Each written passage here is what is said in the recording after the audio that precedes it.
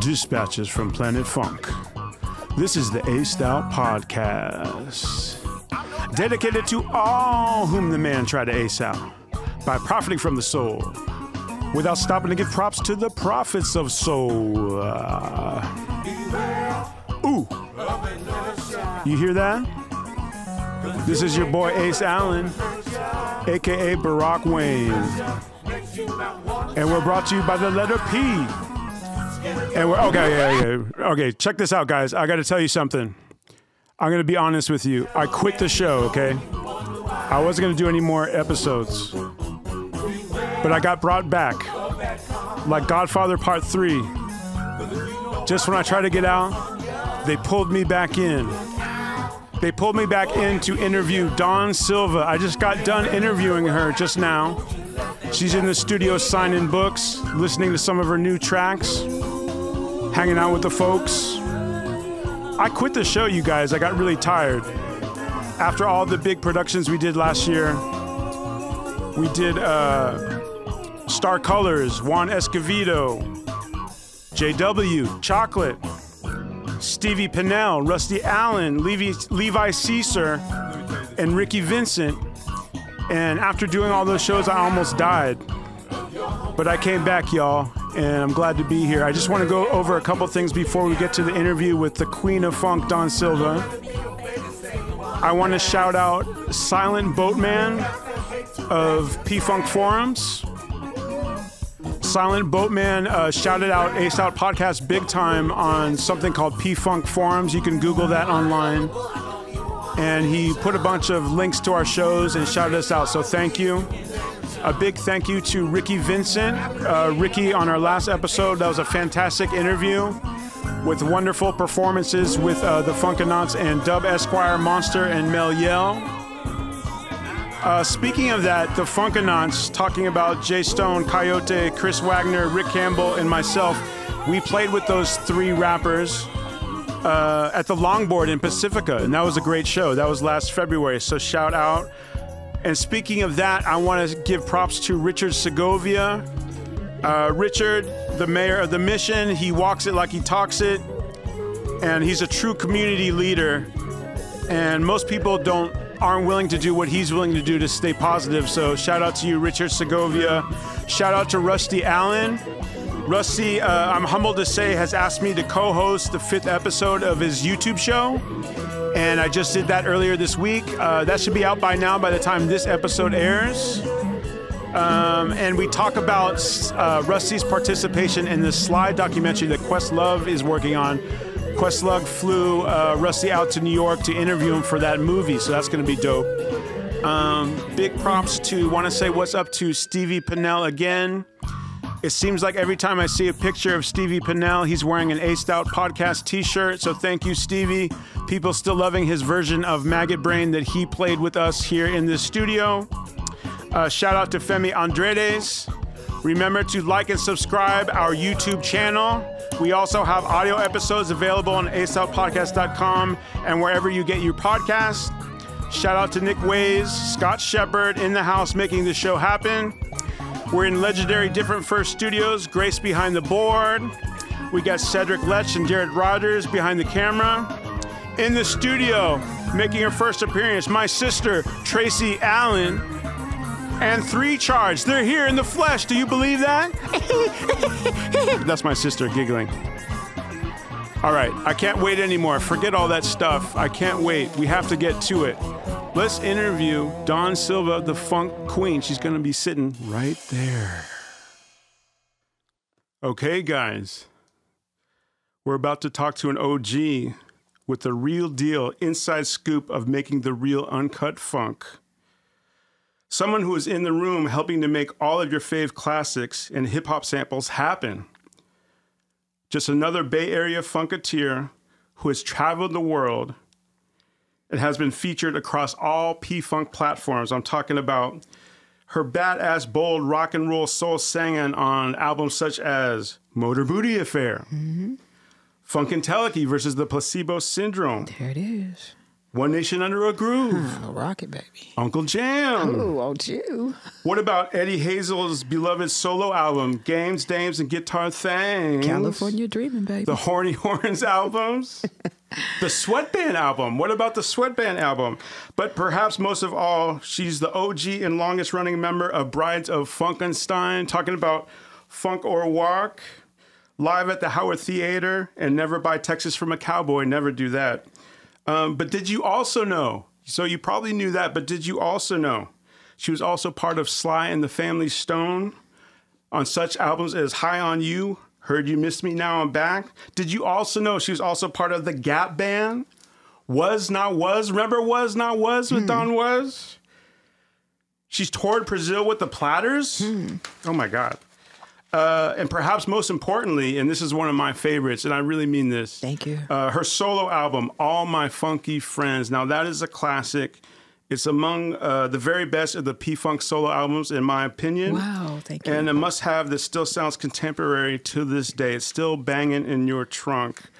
And she is here promoting, well, to me, it's scripture. The funk queen, Dawn Silva. Look at this package here. Isn't that pretty? Yeah. This is what you get, and we're going to talk about this. Okay. Looking forward to it. And this is heavy, by the way. Oh, my God. Yes, it is. I got asthma. I can't carry stuff like 7 pounds, this. 1 ounce, yes. All right. Who? The funk queen, Dawn Silva. This is over 500 pages. It's an epic tale, really. It's a beautiful, high-quality package. New Rising Publications, right? Yes, New Rising Publishing, yes. Selling out in bookstores as we speak, right? Yes, sir. Yes, this is an epic tale rich with deep funk history and filled with both amazing and tragic stories and a slew of brushes with funk and soul greatness, I tell you. This book will inspire ladies young and old and imbue the fellas with a greater respect for her legacy. And I just wanted to introduce you guys, and I'm so honored to be back talking to Dawn Silva. Welcome. Ace Allen, it's an honor to be here. Thank you so much for asking me. Oh, my God. I can't make eye contact. Oh, what? I'm so shy. Well, anyway, want to take my glasses off? Oh, my gosh. I can't believe you're here. First of all, I just want to underline, because I know that you wanted to talk about some people might be a little mixed up on exactly what they're getting, what kind of book it is, how it's a table book. So Yes. Can you describe it and talk to about us, why you should purchase this book? And you should get a copy yourself right now on DawnSilva.com, y'all. Yes, sir. A lot of people don't know what a table book is first. Mostly table books are very expensive, for one, and they usually have mostly pictures and photos and the classic photos that a lot of people haven't seen of, mostly of artists or even flowers, but they have maybe slight little dialogue or to explain what that flower is about. Or Sure, who that like a caption. Yeah, a caption or a particular person in that picture. And usually it's from, it could be anything, cats, dogs, whatever, but that's what a table book is. And it usually has about 200-300 pages. But mine is not only a table book with photos, classic photos, but it's also has the autobiography. And there's about maybe 5 books within that one book. That's why it weighs so much.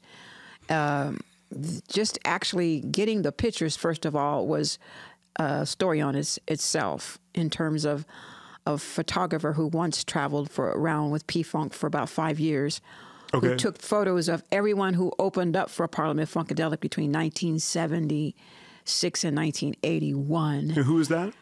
This guy was named Stephen LaBelle. Okay. And he was from Baltimore, and he was a fan. He was also an ex-military police officer and a Baltimore police officer who gave up and retired and went on the road to take pictures. And he was That's interesting. He was a funketeer, to me, he said he was a fanatic. So he went out on the road with us for all those years, and he took all these photos, and his health took a turn for the worst, and he had been sitting on those photos for about, 30 years. Wow. So he says, "Are you still writing your book, Dawn?" And I said, "Yeah, I am." He asked me to make him a promise that if he sent those photos to me, would I put them in my book? So I said, "Sure." I'm thinking 20, 30. Why not? Those are the traditional books. Basically, just have the photos, as you know, in an autobiography, smack dab in the middle. But when he started sending them to me daily from FedEx, and they were on CDs, and there was 3,000 of them. Oh my God! I was like, "What the heck?" So I started actually coloring the pictures within the dialogue because so you use it kind of like an outline to get going. Yeah, because pictures are worth 1,000 words, and so while I'm talking about, for example, the mutiny on the mothership, where I remember there was a part. That was a crazy, crazy story. Yeah, that's a deep story where George actually walked to the edge of the stage and he threw up his arms, and he had that picture. So, wow. So imagine doing that for 500 pages of trying to find the right photos to put in the book. And then once I did that, I realized when I went to production to produce the book, they said, you're going to have to do a table book because it won't bind. We can't close it off. It's too big. Oh, I got you. You're going to have to take out 100 pictures. I said, how do I do that when they're all so classic? How do I do that? Right. She says it's going to be far too expensive to produce. And they don't do table books like this. Autobiography table books basically don't exist. There's some mingling about, I'm sure there are, but they don't do them anymore. They cost too much. And I said, well, and she says, I'm sure you won't even get a publishing deal for this. It's just too big. Right. And she's right. And everybody said the same thing. You can't do it. Take it out. Just do a table book or just do the autobiography. I said, but there's some kind of magic to the marriage of what I'm writing about and you're talking about, and there's the photo. That makes so much sense because it's such an unusual and bold package. And that's what I was thinking when I checked it. I can't believe she did this. I can't believe she wrote a whole epic saga, but also had it like with these beautiful pictures and it's all bound together. All in one package. It's a really bold move, Dawn. I can't believe I did it either. You must be proud of yourself. I am. I'm just really happy that I was able to put it together. And then I realized that when I did actually start trying to remove the photos, and as every photo I removed, I lost a little of the magic. So I basically found the monies as best I could, and it took a while to get that together to be able to finance it, and then start putting it together. And then I had to go find someone to actually manufacture it. I couldn't find anybody in the States. So I went to China. Oh, is that right? Yeah, that book was manufactured in China. And so I went over there and they said, well, we'd love to do it. And they did an incredible job. And then they sent it back to me. Sure did. And I was like, oh my God, what have I done? Now what do we do? And when I was talking to you the other day, it sounded like almost like in a weird way, this book is almost ruining your life right now. It's like you're running this way and that, like promoting it, getting requests for interviews. It's like you're trying to get some rest too. Well, this book has completely taken over my life. But the fact that the fans, when they go to buy the book, they don't realize that it's a table book autobiography.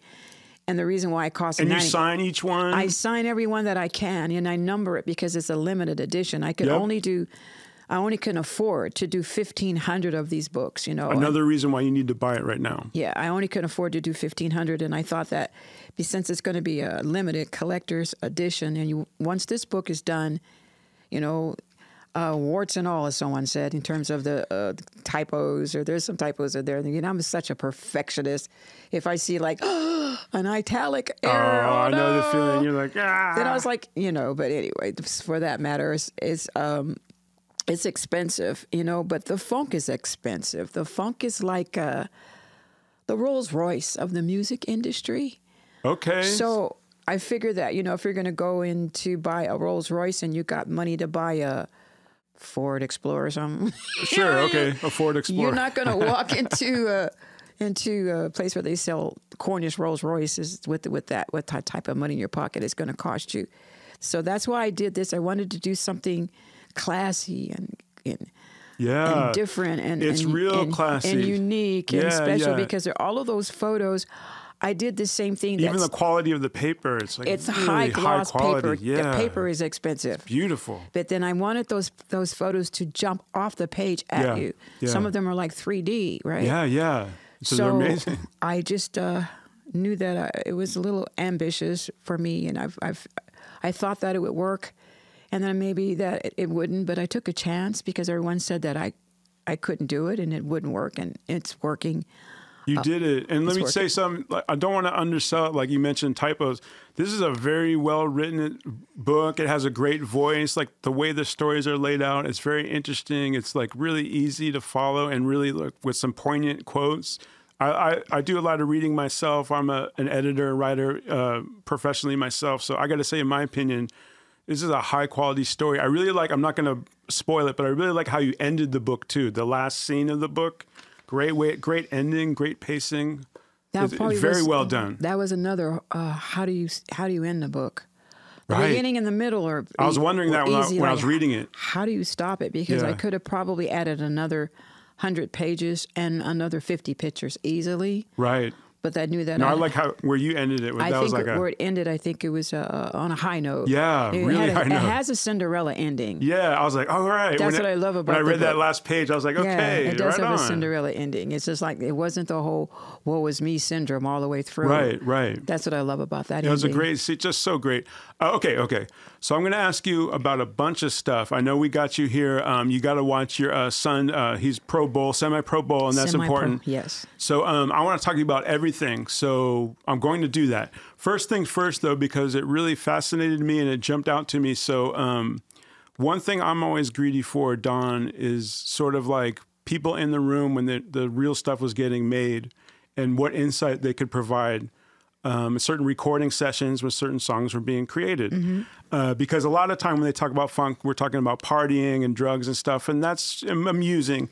But I really like to talk about how the music's made. And one thing I really like about your book is you bring a lot of that. So one thing that I thought was absolutely fascinating, and you presented it as an oral history, is the story about how the song Deep was recorded. Yes. So first of all, you guys, the song Deep, it's the last song. It's an epic tune on the end of Motor Booty Affair, one of my favorite songs on the album. I love that song. I do too. But, okay, so I didn't know, and you told us this is not a George Clinton production at all. This is actually Junie Morrison put this together. Yes. And then you ladies, you P-Funk ladies, you actually created the vocals, right? Not just sang the vocals, but created those parts. We created the melodies of those parts. Now, Junie would write the lyrics. Yeah, go ahead. And then he would tell you to go out there and sing whatever you feel. Paint the picture like the session. So like, well, just for example, it's just like you're going to paint a house, and somebody tells you to paint a house, and they're going to give you the money, but you get to choose. You get to choose the colors.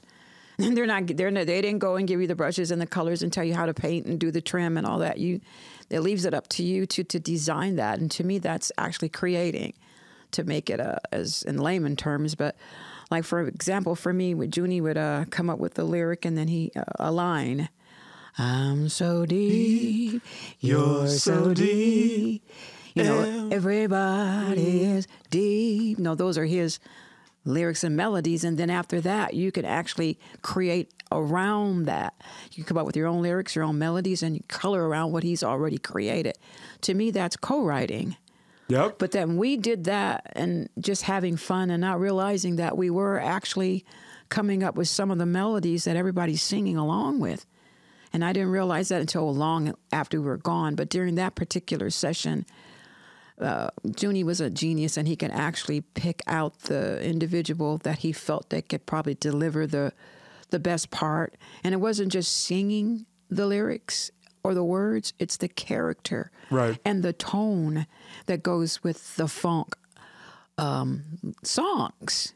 It's not just a funky groove by no stretch of the imagination. It's also the whole feel that you're creating when you're doing a funk song. So Deep pretty much was talking about, that song is very sexual. Mm-hmm. And most of those songs from P-Funk, as you know, was about sex. Right. So this is about a worm, that having sex under the water, right? And not getting wet. How's that possible? So, that's what the song's about. Who was there? Shirley Hayden was there? Shirley Hayden. It was Jeanette Washington. Jeanette Washington Perkins. It was Malia Franklin. Wow. And it was Dawn Silva. And it was like he's having you go up one at a time. And of course, we can't forget Lynn Mabry as well. No, Lynn Mabry. Don't forget Lynn. Yeah. No. Yeah. And Lynn Mabry was there too. Those 5 vocalists actually that day, and then our road manager, Cheryl James, She could sing her, her behind off. So she actually put some parts on there as well. So there were some very powerful female in that organization, and not just the the background singers are, even though, there's a saying in that book where I said we were background singers even when we were singing lead. Right, right. That's what we did the day on that session for Deep. We created the melodies that were on that song. That's amazing. And so George wasn't at that session. That particular session, it was just Junie Morrison and the 5 singers. That's fascinating. And see, there's just story after story like this, guys, in the book. So, for example, I didn't realize, because it's one of my favorite songs, I didn't know you were on Crossword Puzzle. Crossword Puzzle, the Sly Stone Jam. Yeah. And that session, I think, if I remember right, or if I have it here right, that was your first real paid recording session. Is that right? Or one of the first ones? One of the first, not only just that one. That was in San Francisco here? That was in Sausalito. Sausalito. At the record plant in Sausalito. And actually, it was 2 that day. It was starting off with Hoboken, New Jersey. Oh, yeah. That's all. Yeah, that one. And then Crossword Puzzle. Yeah. So those are my first 2. Wow. And they were kind of showing you the ropes, how to do it and stuff like that. I didn't have a clue on what I was. I didn't know what I was supposed to do. So, I just actually went down there with a friend who asked me that I want to meet Sly. He was putting together, doing a new album, a debut album, and he wanted a different sound. So he asked a friend of mine came in. His name was Michael Samuels. Mm-hmm. And he said, Sly's doing a new album. You want to meet him? So I said, who doesn't want to meet Sly Stone, right? So we drove down, and just so happened that particular day, Vet was hoarse. Vet Stone? Vet Stone. She couldn't hit those top notes. Right. So Michael says, kind of in a small little whisper, like, hey, Sly, Dawn can sing those top notes. So I'm looking at him like he's out of his mind. I was like... Oh, so you were just at the session. I just went to the session to go meet Sly, and it was just, I had no idea I was going down there to sing or audition or any of that. Wow. I had who knew that the Vet was going to be hoarse and she couldn't hit those top notes. I mean, that sounds nerve-wracking. Sometimes I feel like, was it a setup? They did this on purpose. But anyway, long story short, I actually went up and I sang the parts like my life depended on it. I did. Realized that I was singing wrong. I didn't know how to blend with the section. Oh, like blend the voices. And I grew up singing in concert choirs and classical music in high school and church. So nobody was blending. Everybody was singing at their full capacity, right? Blowing it out. Right? That's what I did. That's what I knew how to do at that time. And then I learned that working with Sly Stone and working with some of the girls, which was Little Sister. Right, Little Sister. Remember Little Sister? Sly? Yeah, and I've interviewed Vet once before, a few years ago. Yeah, they were phenomenal. Oh, yeah. Yeah, they should have, they're another unsung group that should have blown up very big. They were very, very powerful, powerful sisters. So one of the sisters, Tiny. Mm-hmm. Tiny Watone? But yes, and she basically said to me, and then Sly basically reiterated that, well, you have to sound like one harmony structure, one chord, like one voice. Not if you hear your voice sticking out in that section, that means you're singing too loud. It has to blend and sound like one chord, harmony structure. And I was all over the place. I was just, you can hear me all over the place. So they kind of had to pull myself back, and then I had to learn on the spot how to blend, and I did. And so maybe, say, like an hour after that session was over, Sly said, "Welcome to Sly and the Family Stone." Wow. And that's how I got that gig. Oh, my gosh. You must have been over the moon, right? Or did you believe that was true?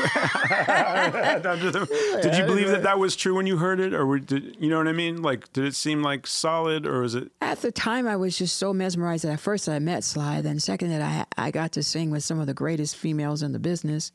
And on one of Sly's songs, and I was more enamored about listening to the engineer, the technical part of him blending and the voices, and I could hear myself distinct. I could hear my note. I was so caught up in it, just so the technical aspects caught your eye. The technical aspect at first, and until I really realized where I was and what had just happened. And I didn't really take Sly serious at that time, it just like it couldn't possibly be. Right, that's what I was wondering. Like maybe be like, they're just being nice or something. It couldn't happen that fast. Right. It wasn't that simple. But you were eventually pulled into the club. And is that how you met Lynn, by the way? Is it that situation? Yeah, I met Lynn about a year later. Okay. When Sly, I actually had been still doing a lot of session work. I continued to do the session work with Sly. And another lady named Gail Muldrow. Gail Muldrow, I know who that is. Yeah, guitarist. Yeah, she was in Grand Central Station. She was in Grand Central Station. Yeah. She went out and played with Prince, too. Wow. And now Gail plays with the Brides of Funkenstein, right, to this day. She still plays with me. That's so cool. One of the most phenomenal guitar players in the business. Strong, powerful women. And I met her and Sly's sisters and Rose, Vet, and the little sister, which was Lucy and Tiny. We went on and finished singing quite a few of those songs on that first album. And then Lynn came in later. I met her later. Okay. I want to circle back and ask you some more stuff about Sly, but there were just so many other interesting things you mentioned. So there were some recordings that I'm trying to figure out. There were like lost recordings that you mentioned that I really want to hear or I just got to know about. So for example, you mentioned a song, Love Is Something, that was like you, Lynn, and Eddie Hazel singing together. Yeah. And that was like for his, like a single or something, but it never got put out? Well... What is that? Is that before his solo album?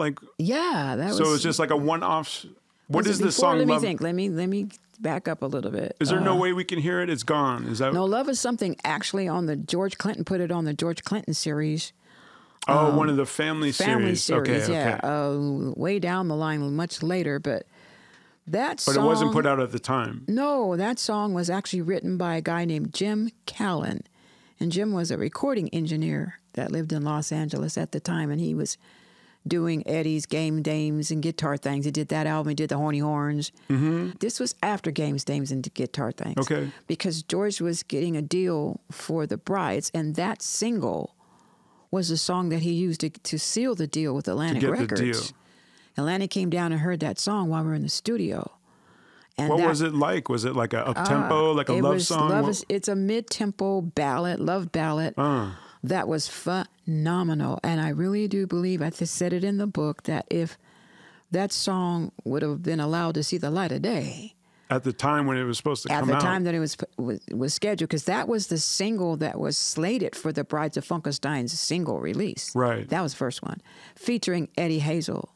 Wow, that would have been amazing. And the Brides of Funkenstein, which would have catapulted both groups, with Eddie doing his solo thing, and then the Brides doing ours as well. That was the single that was supposed to come out on us. But then the single just kind of disappeared. Why did it disappear? Or why would something like that even happen? You got to read the book. No, I read it, but it's like, here's one thing that was bothering me, like when I'm reading the book, okay? Uh-huh. I know it's a fact, but it's just so frustrating to try to really figure out why you were stymied so much, stifled so much, why people, why George, you mentioned Archie Ivy, were so against, if it's their idea in the first place to start this group and you guys just take it and run with it, was it just more money to be made, more happiness, more music, more? Well, I thought maybe after I explained so many similar scenarios in the book, people will understand. So I'm glad you're asking that in case someone has the same questions. Back in those days, women were pretty much deemed second class. Mm-hmm. In every level, in terms of even abuse and just being creative. If you were too strong, if you were too powerful, then you pretty much were deemed a threat. The fact is that in that organization during that time, it wasn't just the powerful women. The musicians and everybody in that group was powerful. They were all thoroughbreds. Yeah. But then if you start actually taking these treasures, because I look at it like Clinton had this huge treasure chest. Right. With all of these precious stones and gems. Everyone was in there. Everybody that was in that treasure chest could be a star in their own right. But then think about, these are my treasures. And so if you open up the top of that treasure chest, the light would blind you. They were so talented. And I believe that he would take out one here or one there at a time and then maybe just showcase them a little bit. But then that way he would maintain the control. So if you start putting these groups out and you let them grow like seeds. You start planting them. They're going to take off, but then you might lose the control once they become successful. I didn't see it that way. Maybe he did. Right. Personally, to me, that I saw the funk organization as this huge tree with all the branches branching off. And Clinton was the foundation of it, which he would, to me personally, if he would allowed all of these groups to grow to their full capacity, he would probably be a household name right now. So I can't explain it to you personally in terms, and even in the book or even now, why he did that. But as far as my experiences, we were pigeonholed, we were shortstop, we were shut down. The more successful we became, the more they sought to shut it down. Even we were winning music awards. Right. And one year we won 3 R&B awards in a row, best female group, best single, best album. People would want to interview you. Everybody wanted to interview us, but then we were told we didn't do interviews. So of course, I think I'm going out of sequence in terms of what you wanted to talk about. Oh, it's fine. But we had some road managers that used to sneak the publishers or not the publishers, the photographers or the journalists. We had to sneak them in the dressing room so they can do interviews on us. Did people like Cheryl James help with that? Cheryl James and another lady named Andrea Thomas were the nucleus. They were the ones that were going out and actually bringing these photographers and these journalists into the dressing rooms, but they had to sneak them in. That's so... If they got caught sneaking them in, then they would be in trouble. So I talk about that quite a bit. I mean, in a world that thrives on success, why would you deliberately sabotage your female artist? And the way that the best way and the shortest way that I can explain that today is called control, power, greed. Simple as that. As simple as that. And there's another one that was mentioned too that didn't come out. Wild Thing, like a Gary Scheider that started and you guys finished, kind of. Yeah, it was Malia Franklin, who was another thoroughbred that. Right.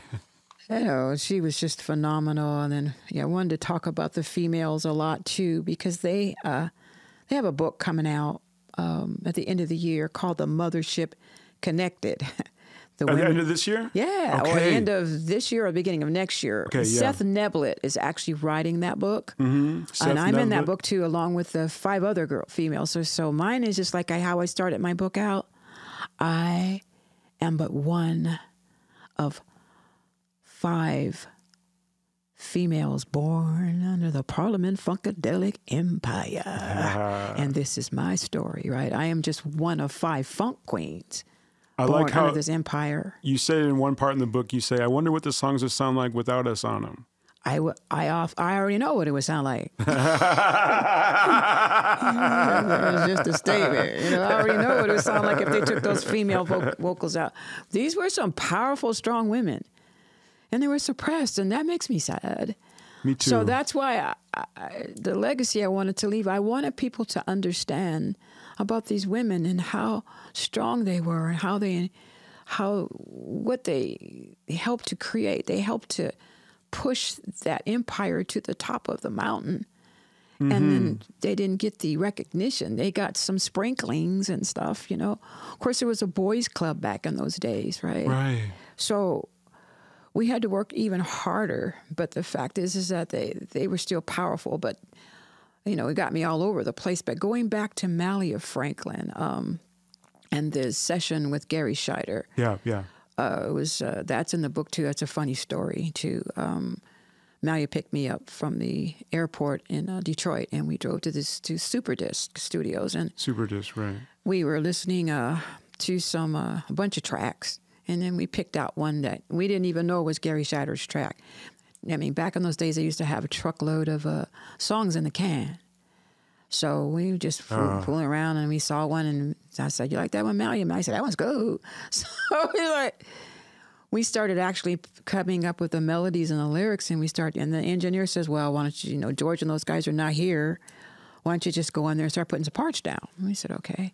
So we did, and so we co-wrote the lyrics and the melodies, and the song was kind of a cross between Jimi Hendrix and Cherelle. It had this really kind of eclectic, weird type of a vibe. But then that's what we were. We were really abstract. I think we were organic. That's what the females were. Yeah. You had to be in order to stand with the funk soldiers, you know. Like I have a dear friend, and I want to mention her name, Shauna Hall, too. Shauna Hall, in the house. One of the baddest guitar players in the business, and she's here right dear now. Friend of mine, and she was sprinkling. She went out with the funk, too. And I can go on and on and on and talk about all of these incredible females that were in that organization. But that particular day, 15 minutes, we were listening to the songs, and then an hour later, we had finished the whole production. And Gary Scheider came to the studio. By the time he got there, he was so happy that we chose his track. I didn't know it was George with Eddie. Right. I'm sorry, Eddie. Gary Scheider's track. Yeah. I didn't know it was his track. We just know it was a great track. And then he went in and he did some harmonies, and he came up with some of the most phenomenal arrangements on the background harmonies that you can even imagine. That was his gift. So he went in there and he had us singing stacking all these minor notes. And of course, back in the day, it used to be musically wrong to sing minors against majors. But then Gary was unique at doing that. That's why it sounded unorthodox, because it was different. Yeah. Musically wrong, but all of the musical flaws made it a masterpiece. So that song was finished, and I was sitting there like, beaming, because that was our first production, and I just knew, and it was fun, and it was easy, and I really realized I knew how to produce at that moment, that day. I knew that I could produce. You sure do, and too. so I remember Sly was at that studio at the session that day. Sly Stone was there that day. I remember him and George coming up the stairs, and they went over there and they slapped Gary 5, like, "Yeah, man, that was bad, blah blah." Mm-hmm. And then Gary said, "Don and Malia wrote that song. I just did the track." He said that. Yeah, Gary said Don and Malia wrote that song, and then the song disappeared. As soon as that was pointed out, I never heard it again, ever. To this day, gone. And you did, I believe that's a whole saga in the book. You had a whole saga where you did try to get the track, right? You didn't just give up right away. Yeah, we tried. We kept asking for, back then we had cassettes, right? Right. We kept asking for a cassette copy, or they had DATs. Remember the little DAT tapes? Yeah, DAT tape. Could you put it on the DAT? Could you give us, because there was still a little more things we were tweaking, a little more polishing and coloring we wanted to do.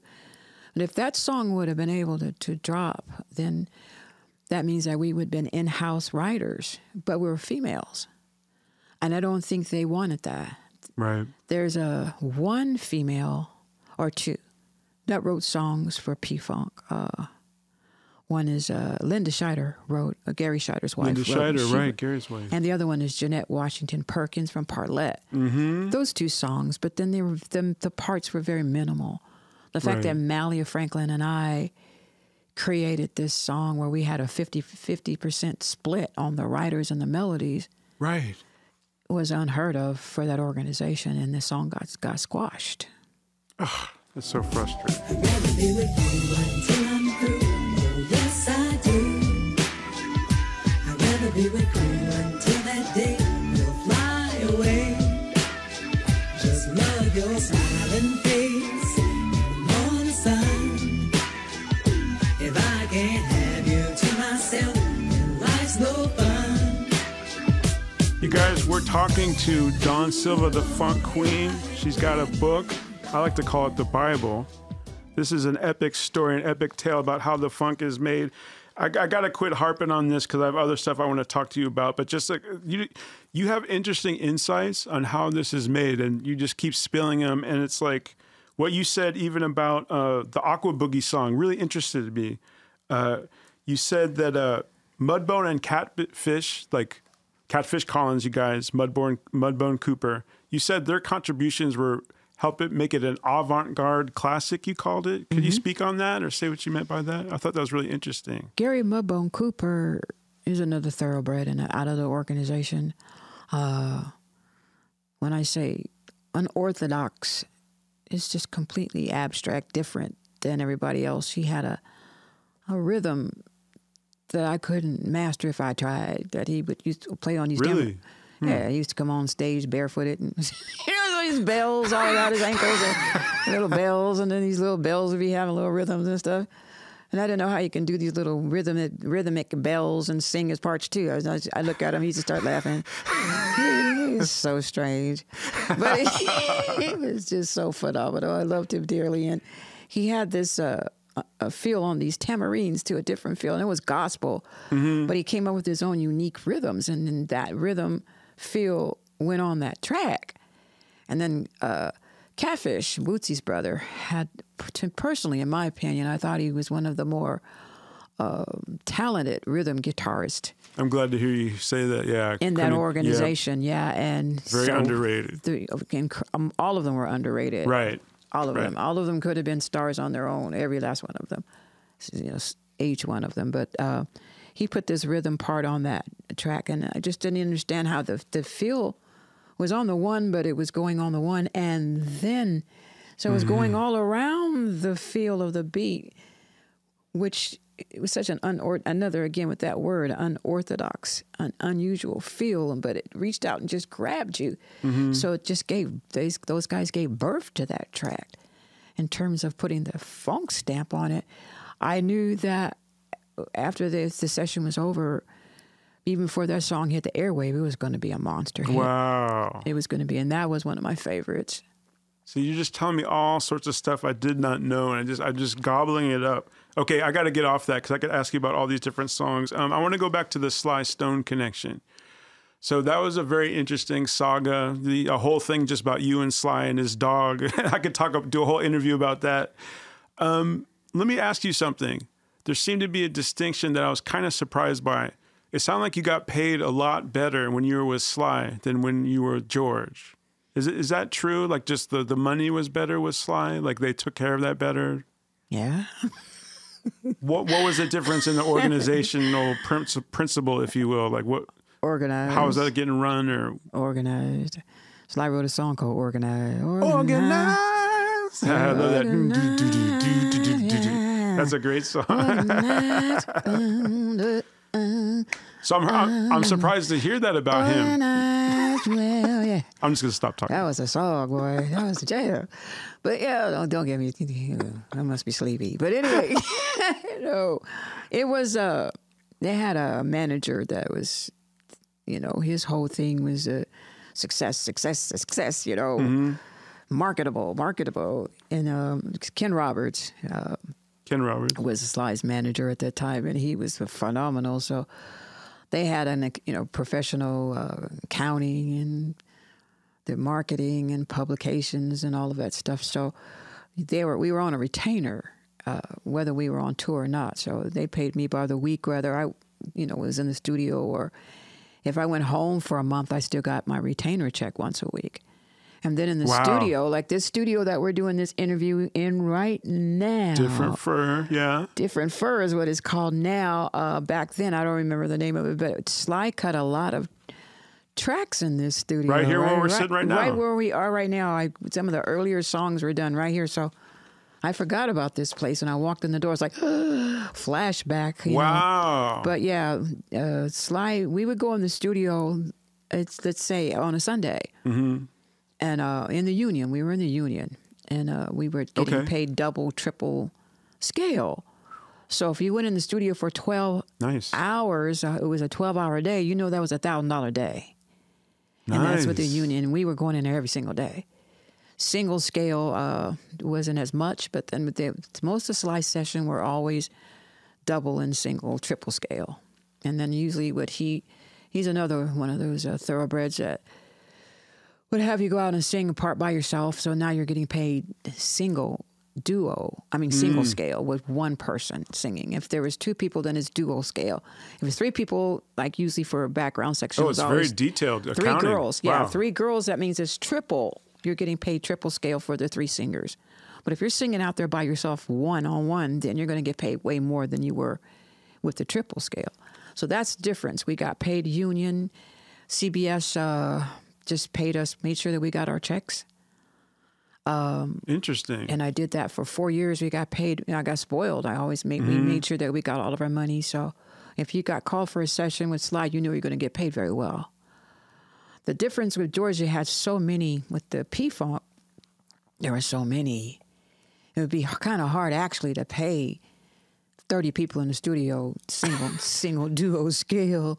He wouldn't have the money after, but a lot of people, yeah. With that organization, they didn't even go through the union on any of those songs that I know of. I know that I sang on quite a few of those hits, but none of it went through the union. None of them. They were always like, you got paid cash. You either got $100 in a joint.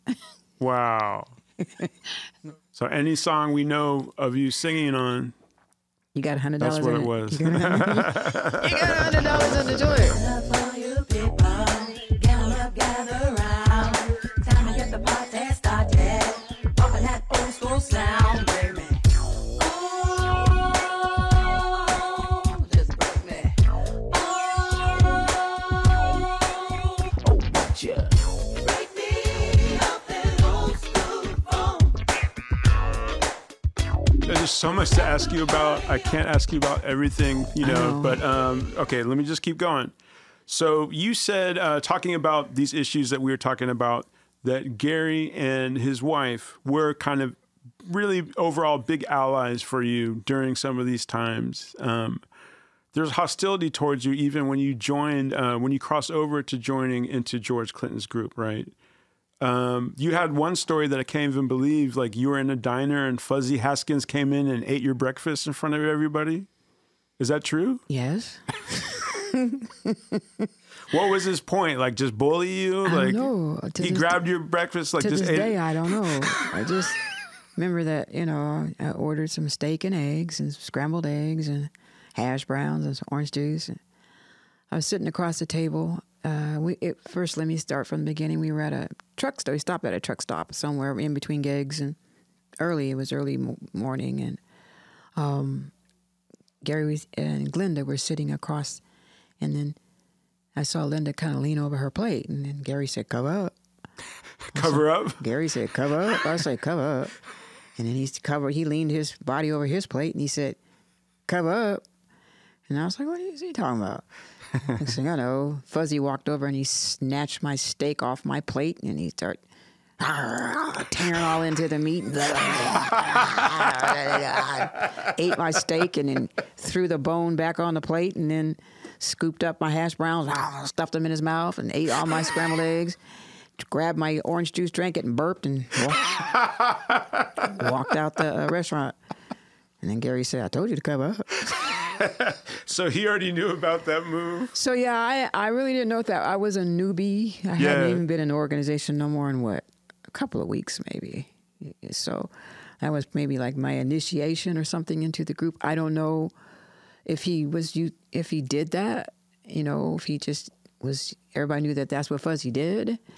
I personally, because, we were like these little debutantes, these little Cali girls in the organization. And I remember Gary saying that good home training stuff doesn't work out here, right? So he was right, we had to kind of catch up, because we were in a whole different organization or different vibe as far as class structure from coming from Sly Stone into Parliament Funkadelic. It was a whole another wilder side. And even the way you joined the group is it's a very Funkadelic story. You were at the show that you were performing with Sly, and Sly was opening for Funkadelic. It was reversed than how it had been previously.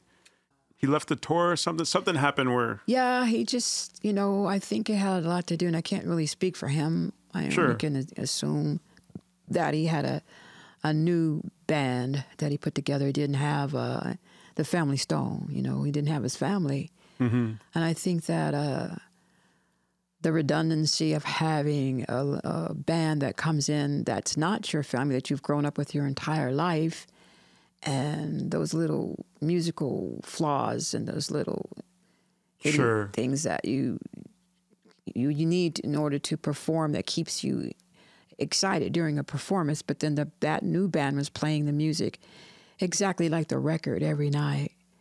I mean, exactly. And they were a great band, but it just every single night it just sounded like the record. There were never any little nuances or different types of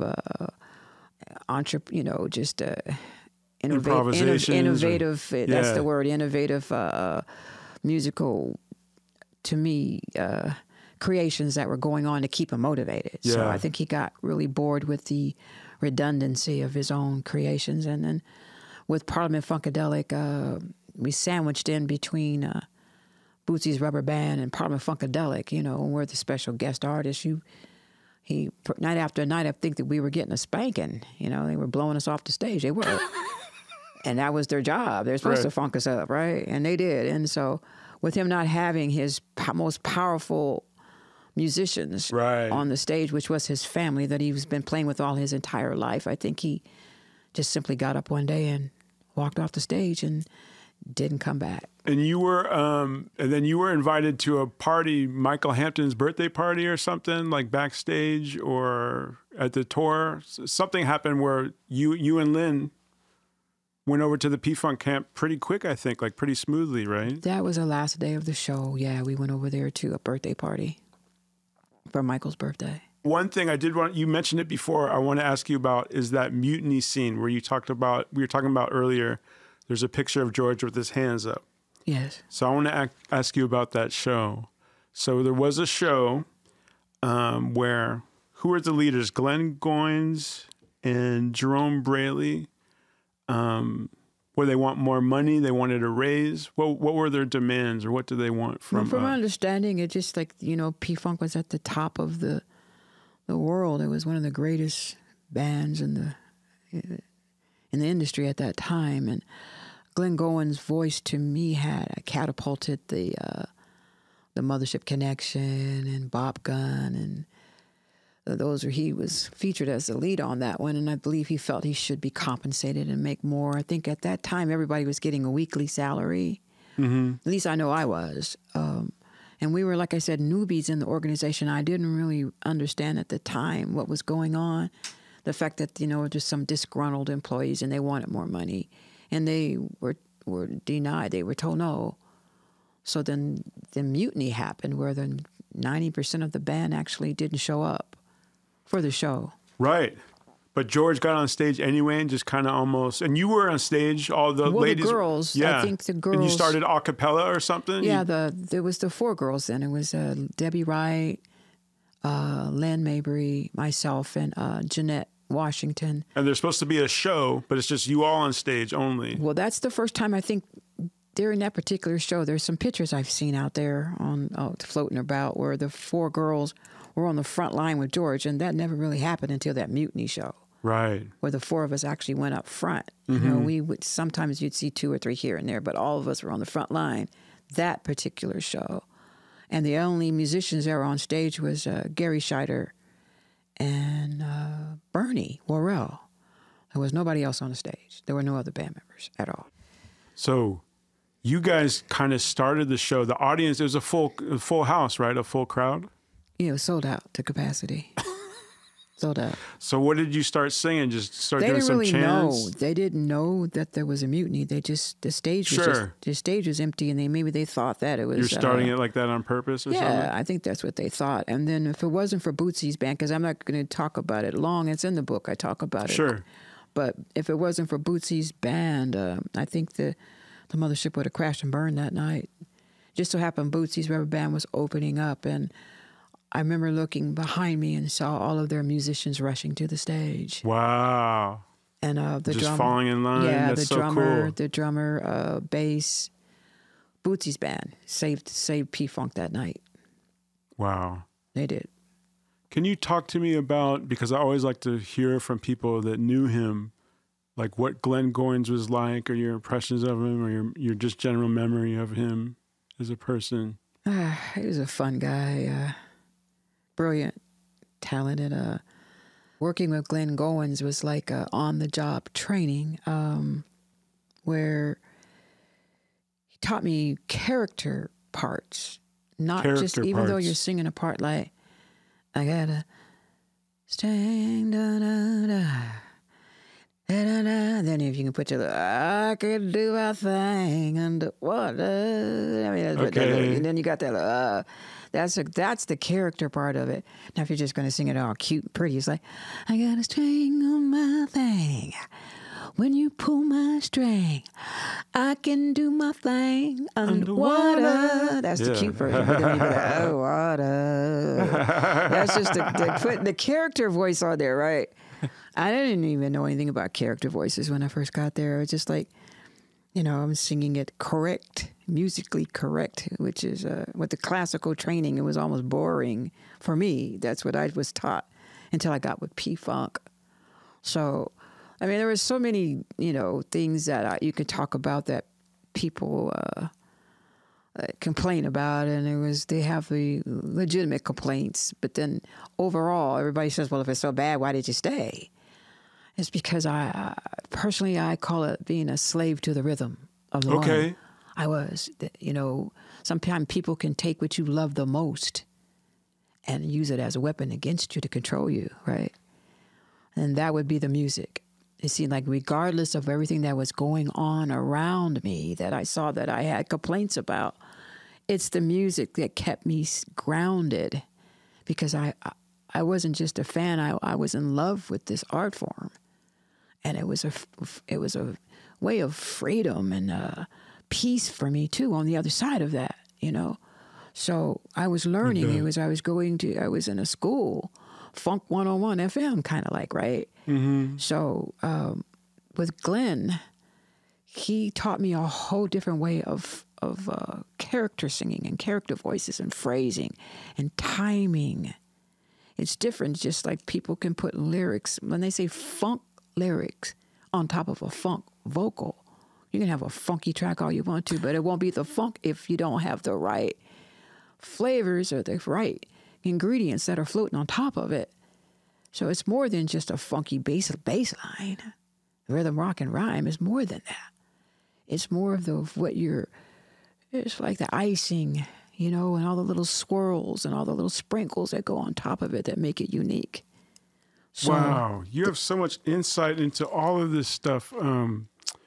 Let me ask you this. It really fascinated me in your book, what you were saying about New Birth, because we interviewed Robin Russell, RIP Robin Russell. And I was really fascinated, your friendship with James Baker. Yeah. I want to talk to you about that, because he had some wisdom that he was talking to you about early in your career. But you said some fascinating things that I've never heard before. You said that George Clinton got his idea for the whole mothership thing from New Birth. They were doing some experiment with NASA imagery or something. Well, I didn't say that. Or that's a story that he told. Yeah, James Baker. And another guy named Chris Lander. Chris Lander, that's the name I'm looking for. A sound tech, Chris right? Lander was a sound tech. He was a kid back then. He couldn't have been no more than 17, 18. And his brother, Austin Lander, played he was a horn player. I'm just not sure if he played sax or trumpet, but he was also in New Birth. And both of those guys told me these stories. But James Baker had told me that long before I met Chris Lander, long before that, back in those days, and this is basically, not just in my book, but it's just common knowledge that LaBelle, Parliament Funkadelic, and New Birth were on tour for a while. And I think Parliament Funkadelic was the opening act. LaBelle was the special guest, but New Birth was the headliner. Wow. And then when New Birth first came out, I was just a kid back then. I was a fan of that group as well. They had the whole mothership, the extraterrestrial image. Really? Yeah, they did. I didn't realize that. They used to land on stage in these eggs. They were UFOs. Then these 4 black eggs. The whole New Birth, right? Uh-huh. These black eggs from another planet would come down from the ceiling, and it would crack open, and then they would come out of the eggs. They were beamed down from another planet. That was their whole concept. And Clinton was coming out on stage in a coffin. They pushed him out in a coffin, and he was naked in that coffin, and he had on a sheet. Remember that? Yeah, now, that's common knowledge there. He didn't have no spaceship. He had a coffin. And then they would push him out on the stage, and then he'd jump out and would lift up that sheet like, ha-ha! Right? He was naked as a blue jay, right? Bluebird, whatever it is. He was just as naked as he could be. But anyway, that was the P-Funk Parliament. I mean, Funkadelic back then. And then, of course, LaBelle was another group that was doing the space age concept. With their concepts, they had a song called Space Children. You remember that song? Right, sure. That's the first one who dropped that song was LaBelle. It wasn't Parliament Funkadelic. So George is, he's a genius. He's sitting back and he's watching and studying and all of his stuff. And then, according to Baker and Chris, George pretty much borrowed the whole Mothership connection, not only just from New Birth, but from LaBelle as well. But then I think he just took it to a whole nother level than they did. He took their concept and embellished it, and came up with the whole clones of Dr. Frankenstein, right? He took it and I think enhanced it is what he did. Sure. Of course, with the music and stuff that he was doing, with the whole the bigamous Dr. Frankenstein and all of the clones and the Star Child, and and of course, people have a tendency to remember fictitious characters more so than they do the real characters, right. The real life characters. So that's what happened with that, And I did touch on it briefly in the book because a lot of people didn't understand where it came from. But I believe that he got that idea actually from LaBelle and from New Birth. I just elaborated on it a bit more in my book. Sure, and I was happy to see also that you included New Birth. You said New Birth and Sly Stone were like among the first like self-contained black bands, writing and producing and performing all themselves.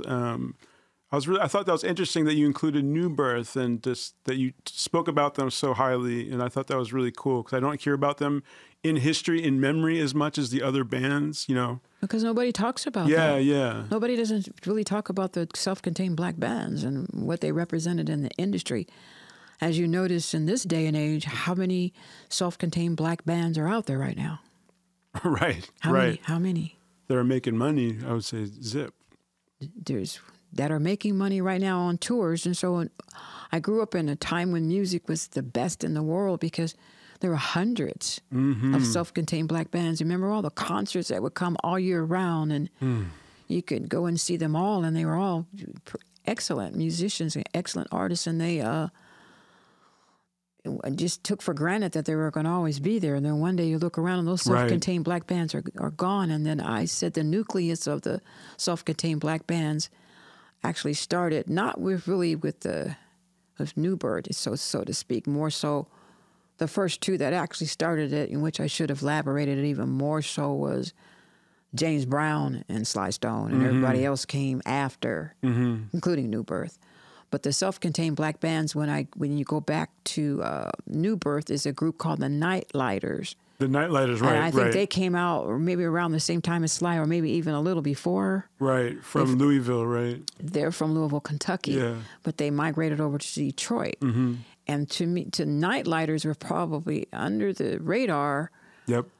That was probably one of the most successful self-contained black bands in the business at one point, but nobody really knew who they were. Right. They basically just said they were New Birth's backing band, but they were big stars on their own.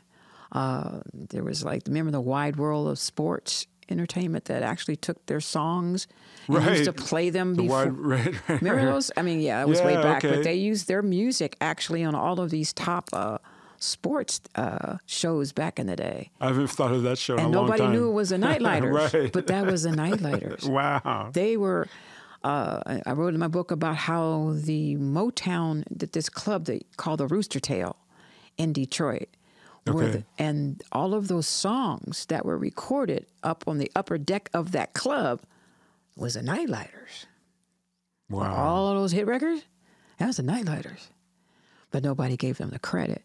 So with James Baker, because him and I have become great friends, and James Baker was not only the manager of New Birth, he was also a keyboard, and I think he played keyboards and trumpet as well. And he managed that group, and he took that Louisville band to absolute stardom. But when he started fighting against the record companies for his royalties and his publishing, that's when he became like a problem. Speaking of that, didn't your relationship suffer once you signed your contract for Brides of Funkenstein? Was that what happened? Yeah, back in those days, I didn't know anything about reading the contract. What did he take offense to? Well, he had a personal vendetta against the whole mothership connection because he felt like they stole the concept from New Birth, first of all. Okay. He had that. Gotcha. That goes way back. And then when he read the contract, he says it was not a good contract. And it wasn't. It was a terrible contract. It was horrible. But then again, I wanted to be a part of the Parliament Funkadelic Empire. So I went ahead and signed it, and he was so angry at me for signing it that we didn't speak for many, many years after that. He was so upset with me for signing it. That's intense. And then let's talk about the Brides of Funkenstein. So the band, that was a cool band. You had Cash on the drums, Blackbird on guitar. You would open for P-Funk shows and then also perform with P-Funk a lot. I think the best show that I remember was Madison Square Garden was probably a great one, but that was second. The first one was at a little small club called Starwood in Los Angeles on Melrose. Okay. And that was our debut performance. And then we borrowed Bootsy's band, right? We had his musicians, his horns. And again, Frankie Kashwati was on drums. Nice. Jeff Cherokee Bunn out of Cherokee Bunn, Baltimore, bass, bass. Dwayne Blackbird McKnight, of course, lead guitar because he's out of the Headhunters camp, right? Mm-hmm. Then we had a guy named Gary Hudgens on keyboard. Nice. It was a small unit. It was only just the 5, I believe, and then the horn player Maceo Parker from James Brown's band and Fred Wesley. And we had Cush Griffin and Richard Gardner. Yeah, so Rick. Yeah, I've Rick Gardner. him. We had Bootsy's horn players and half his band. That's what we had. And we didn't even hardly rehearse that gig. It was all in a raw. I think we had a rehearsal about a week maybe. And we burnt that club down. So yeah, it was that was my greatest, fondest memory when we had that band. And I think that's the band that should have stayed together. You think that's the band that should have stayed together? That's the band that should have stayed together. Because at one point, didn't Dennis Chambers, wasn't he in the group playing drums? Dennis Chambers. That's a whole different thing. He's one of the greatest, to this day, the drummers in the world right now. Right. He was fusion and, very fusion rock. Right. At first, I kind of complained that they were bringing in this eclectic funk rock drummer to play along with funk. I didn't think that was going to work. Right. I was wrong. That's when I went over and we crossed over. The day that Dennis Chambers stepped on stage to play with the Brides of Funkenstein is when the Brides of Funkenstein changed and went from R&B funk to rock funk market. And I just blew my head away because, of course, Blackbird McKnight was from the Headhunters and he was all pretty much a rock anyway. He was totally Jimmy, Led Zeppelin, and the bunch, right? Mm-hmm.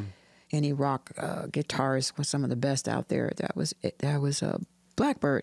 So with Dennis playing rock, it was like a machine gun behind us. I know. We're supposed to be on this little cute little R&B group, and you got this. Wait a minute. So we had to keep up with the band, but then I liked it. It was a challenge, and I was like, "What is this?" And somebody said it was called funk rock. I said, "We just gave birth to me." And I've been a funk rockster ever since. Right on. Okay. I'm a funk rockster, too. I am. I'm a funk rockster. You got a way that brightens up my day. You make me feel so good.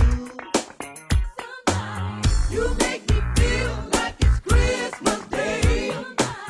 Just wanna act a fool.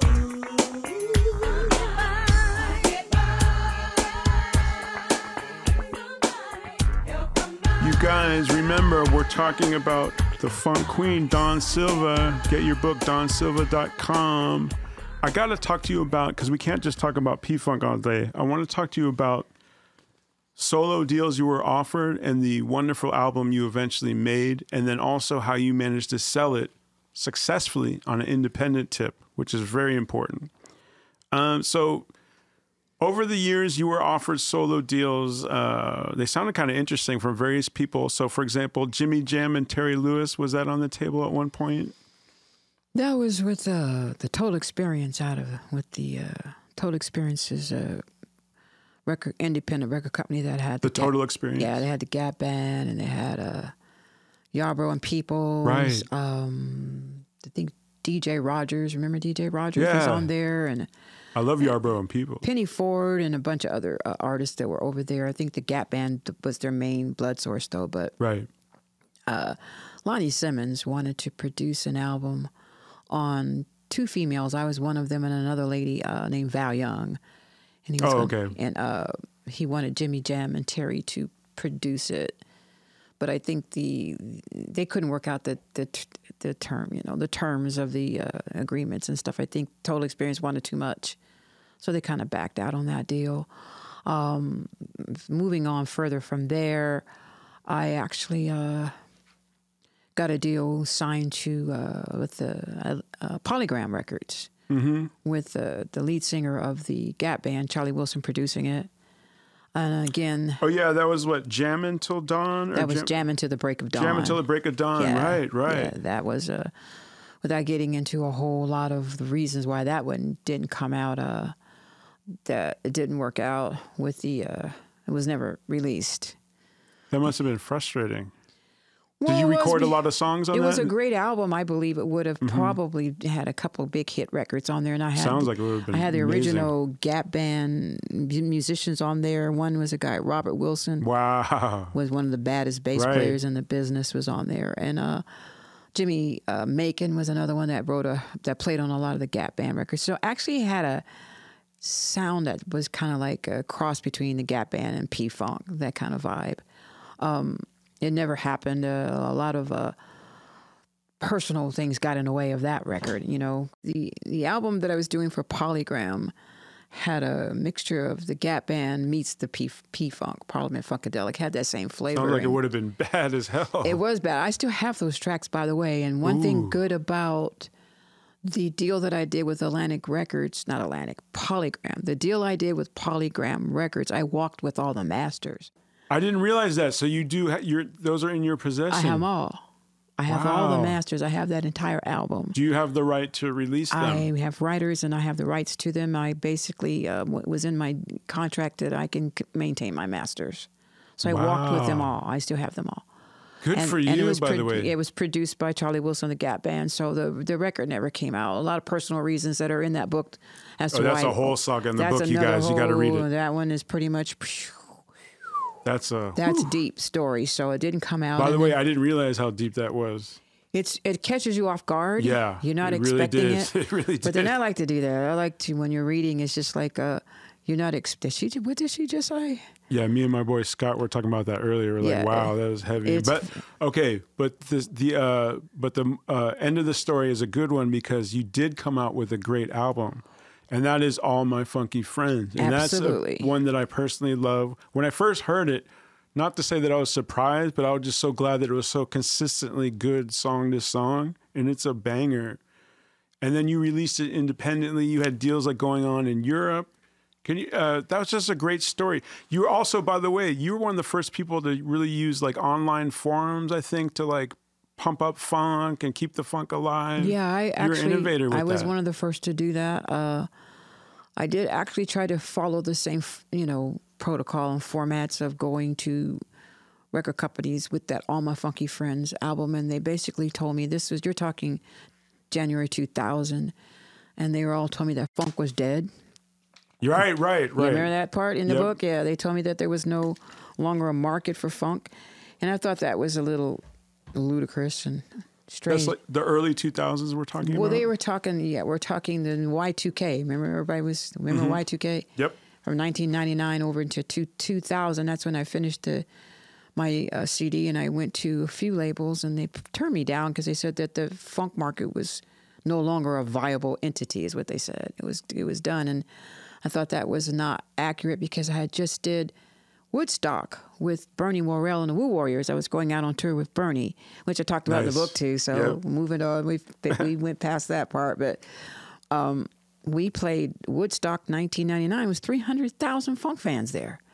So for me to go to a label and they're telling me funk was dead, I was like, right, it's not dead. It's just as powerful as ever. And I remember there was a group that opened up called the Insane Clown Posse. Remember them? Yeah. So they're doing Funkadelic now. They were doing Funkadelic that day at that concert. And I was like, wait a minute, that's some P-funky stuff right there. That's funk rock. They were? And the fans were going nuts. Wow. So I was like, that market's not dead. That market's very much alive. But then for some reason, they were not promoting it. To me personally, I thought they were systematically trying to eliminate it. So I took that personal. I said, okay, so I can't put funk out. He says, no, and nobody's. One individual, basically from one of the labels, basically told me funk was dead and needed to stay dead, and he told me to go plant a flower garden. Damn. And that I was an aging funketeer, and nobody wants to hear that anymore. I said, really? So now I had a mission. So I decided I was going to do my own independent record and started my own label. And I only had one artist on the label, and that was me. I was like, I'll put it out myself.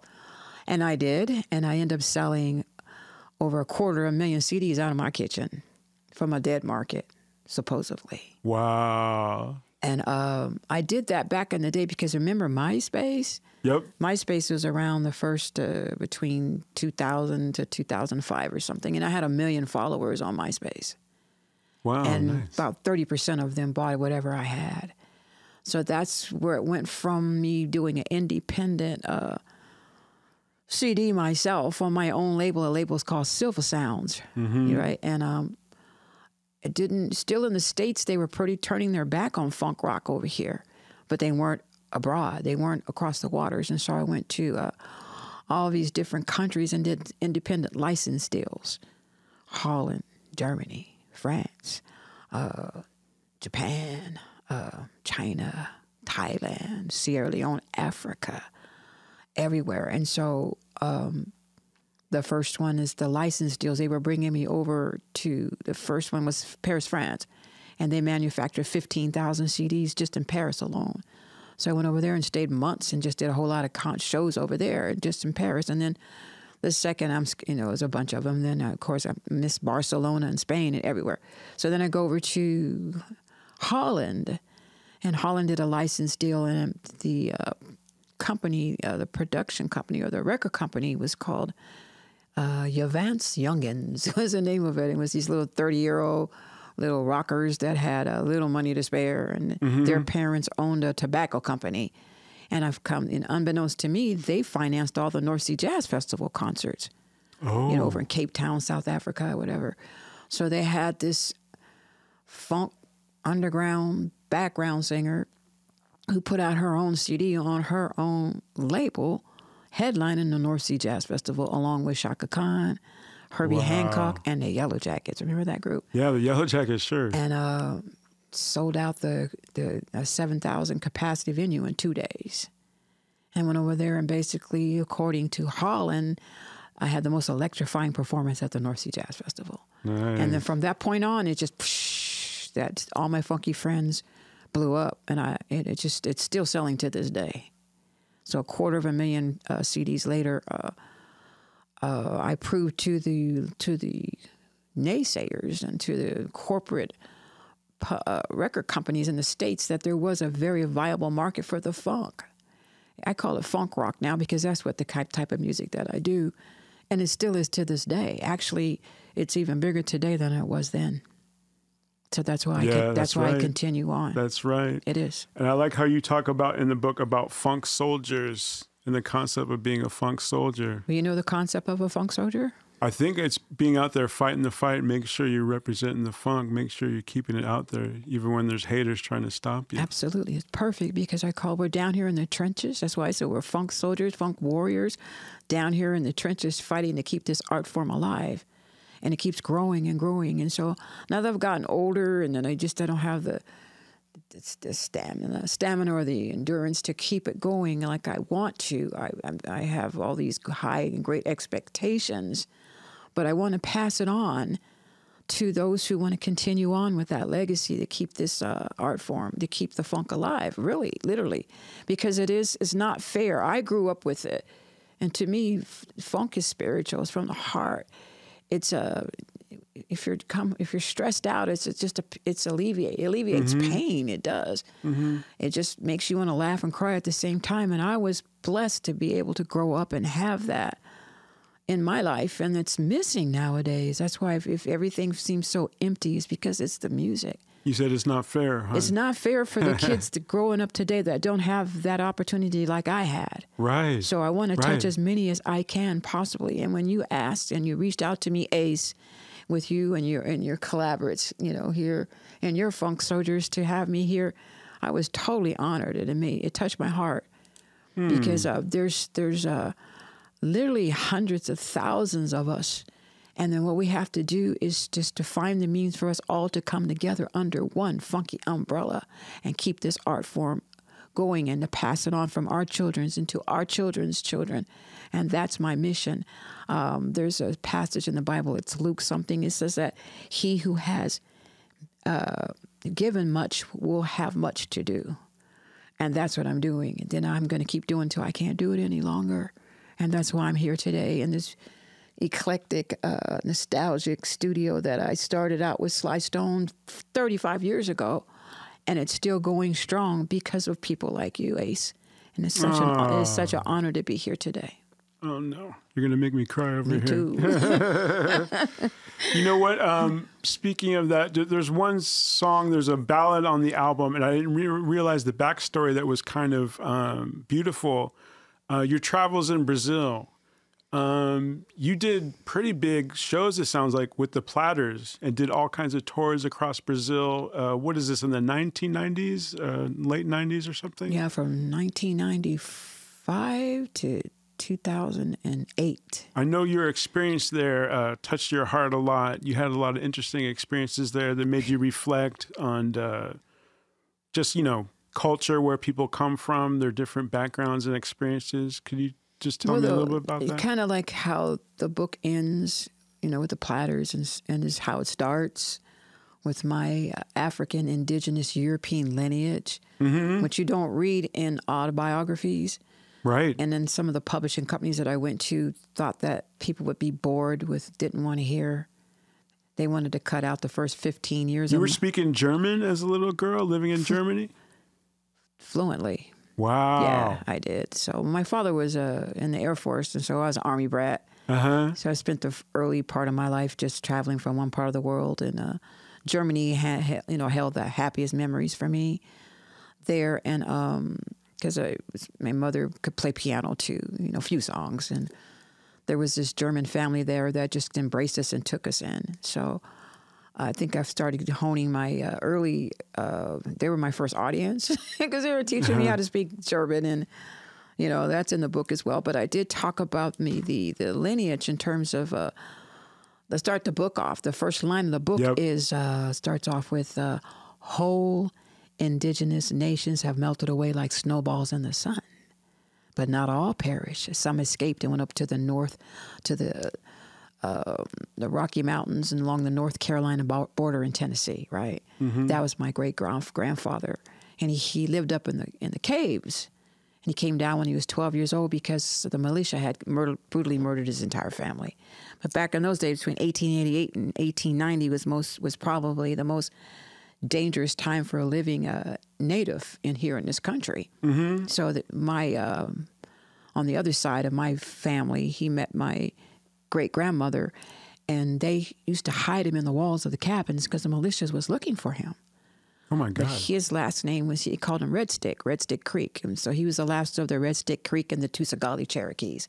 So I talked about that in my book briefly. That was a great part in your book. Yeah, I talk about that, and then some of the publishing companies that I went to didn't think that was interesting, and nobody would want to read that. And I'm finding out that out of all the things I said about the music industry, which a lot of people pretty much know a lot about it, I've heard stories, they were more intrigued by that history, the indigenous history, than they were the rest of the book. So I was honored. I'm happy that I left it in there. So I'm very proud of that. But that goes from not just the indigenous lineage that I have in my bloodline, but all the way back to towards the end of the book when one of the Platter singers, original Platter singers named Zola Taylor, she took ill, and I went out and subbed for her, I thought for just one gig. And it turned into 14. It turned to 14 years of going with the Platters, and say, can you imagine going from Parliament Funkadelic to the Platters? And you have, I like in the book, you have like the newspaper clippings of like, you were like on the front cover of like magazines and newspapers in Brazil. Well, you know, I took I took what I learned from Gary and Glenn and Eddie and George and Bootsy and Bernie and all of those funksters with me on the stage with the Platters. I didn't realize it at the time that that's what I was doing. But then something about the magic of the funk actually infiltrated into the Platters music. That's why I say funk is just so universal. It's not just the funk. It just has all these ingredients of every aspect of music. Every genre of music that you can imagine is in the funk, including the Platters music. Of course, all of their music is done in minor chords. Right. It's kind of like somber. It's sad. It's I was over there. I was depressed. I was like, But you said people in the audience would be very moved, right? Oh man, they cried on every show. I was like, just crying. I was like, I just want to go home.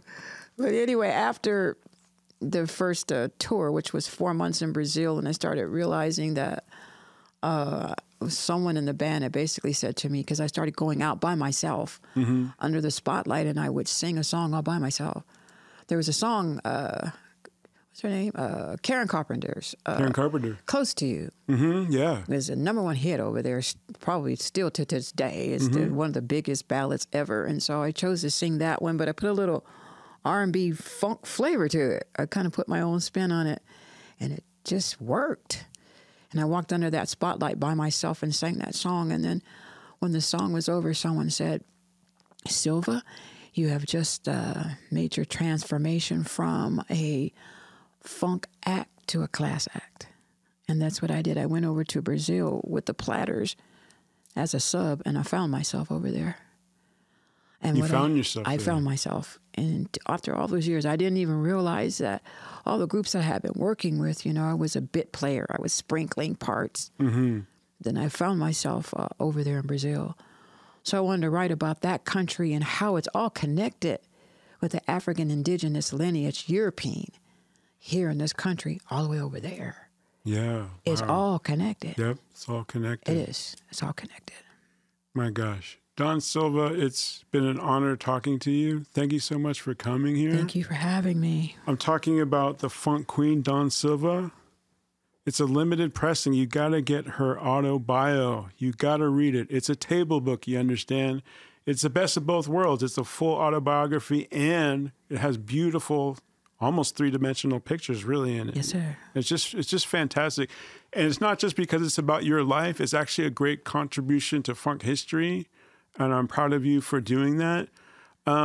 Before we leave, could you just say like what's coming up? I know you said something about like music coming out, working on stuff. What's going on with you? You're doing some songs with Shauna Hall. I mean, what's going on? Yeah, Shauna Hall and I have a project that we started on some years back. One is it's an Afro-futuristic, it's fiction that happens in another planet, right? And nice. She's got all of these funk rock songs that she's been writing most of her life that happens to fit.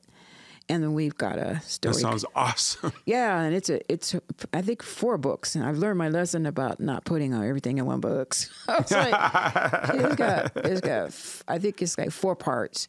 Part 1 is like on a whole nother planet, but I'm not going to tell everybody what it is. It's so unique. And then Sean and I got together, and I started listening to her songs. I got so excited, I wanted to cry because they're just perfect. It's a perfect marriage between this next book that we're doing, and it's an ebook. It's a musical ebook that has this storyline. Anyway, it's a fiction book. That's the next project. That sounds great. Then I have the song that I started working on before COVID. I was actually in the studio. Okay. We're close to finishing. It was about this EP with 6 songs, and 3 of them with Bernie Morell's on there, and that's some of the stuff that Bernie and I actually started doing before he started getting sick. And then I was just finishing them up, just starting talking October 2019, and went back in the studio. I needed a 24-track studio because they're analog. I can't, the Pro Tools and all that just didn't capture that funk. I needed a real Right. studio like this one to finish it, and then boom, COVID hit and all the studios shut down. So we got to get that product finished. yeah, so I hopefully, and I'm putting it on the prayer list that it drops sometime this year or beginning of next year. I'm thinking it's going to happen this year for those songs, because I don't want to do the same thing that Stephen LaBelle did with that book and the pictures and sit on this Just funk, have it, yeah. sit on this Sit funk on the all funk these too years long. and then they're lost. Right. So I definitely want to get that done. And Shauna and I, we're going to be working on that next. That's the next venture. And I believe that the collector's edition of this book will probably be sold out in about 6 months. I think they're going to be gone. And then from that point on, we'll see where that goes, if it's going to be a ebook or something. But everybody keeps telling me not to change the magic of this book like that. Yeah, it's so magical. I agree with that. They don't want me to change it, so maybe we might go do reissue it. I'm not sure. I can't think that far ahead. Yeah, right. But yeah, that's what's on the horizon. So one day at a time. That sounds exciting, and I can't wait to see that. All right. Well, thank you for coming out. I want to do a part 2 sometime. And, good luck to your son later bowling. Hope he does well. Thank you so much. Thank you. We'll take some pictures before you leave, if that's okay. Use it for the website and That's stuff. fine You could with use me. it from promo. We'll hold up some books. Yes, sir. All right. Right on. Okay. Get it, you guys. The Funk Queen, Dawn Silva. Smell you later. Smell you later. Peace.